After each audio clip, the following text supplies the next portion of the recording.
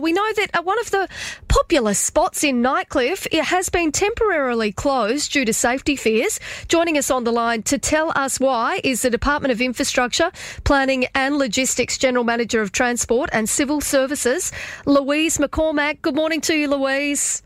Good morning, Katie. How are you? Very well, thank you. Thanks for your time this morning. Louise, why is the Nightcliff jetty temporarily closed? So we've had our routine inspection carried out on the jetty with the low tide that we've had recently. And when we had those low tides, it actually uncovered that there's some of the key structural members have got heavy amounts of corrosion and rust on them. And we received the report just yesterday, and for safety reasons, we thought we'd close. Just to make sure everyone is safe. Yep. But we will have structural engineers out there to go and do a bit more detailed inspection and work out a repair for it as well. Louise, how long do you anticipate that it's going to be closed? Potentially about a month, but the works will be contingent on the tides because they are below water level. So we'll be working with the tides, but hopefully about a month and we'll have it back open again. And so is it extensive work that needs to be done, or is it something that you anticipate, is going to be the type of work that we've got to do for years to come?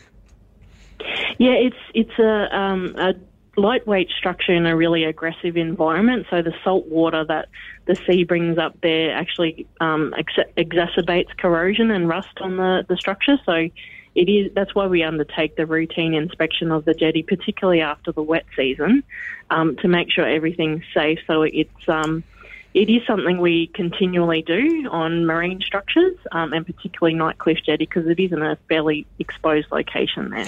So it's not sort of an unusual thing to have happen?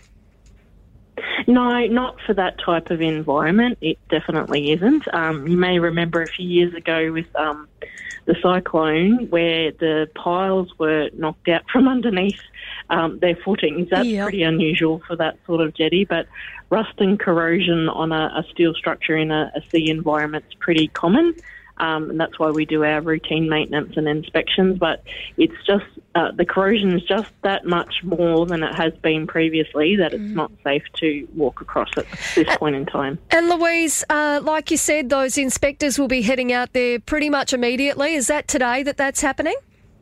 Yeah, so the people that did the inspection are currently getting a structural engineer on board. We haven't locked in a time yet, but we're moving as quickly as we can. We've just put that order out this morning, so hopefully as soon as we can. Yeah, and then once that work once that inspection has happened, do you anticipate that the work that needs to be done will happen fairly well immediately? Yes, we've actually issued an urgent repair request to our contractors, so as soon as we've got a repair method, it will be done almost immediately. Well, Department of Infrastructure, Planning and Logistics General Manager of Transport and Civil Services, Louise McCormack, always appreciate your time. Thanks for having a chat with us today. Thanks you. for having me. Thanks, Louise.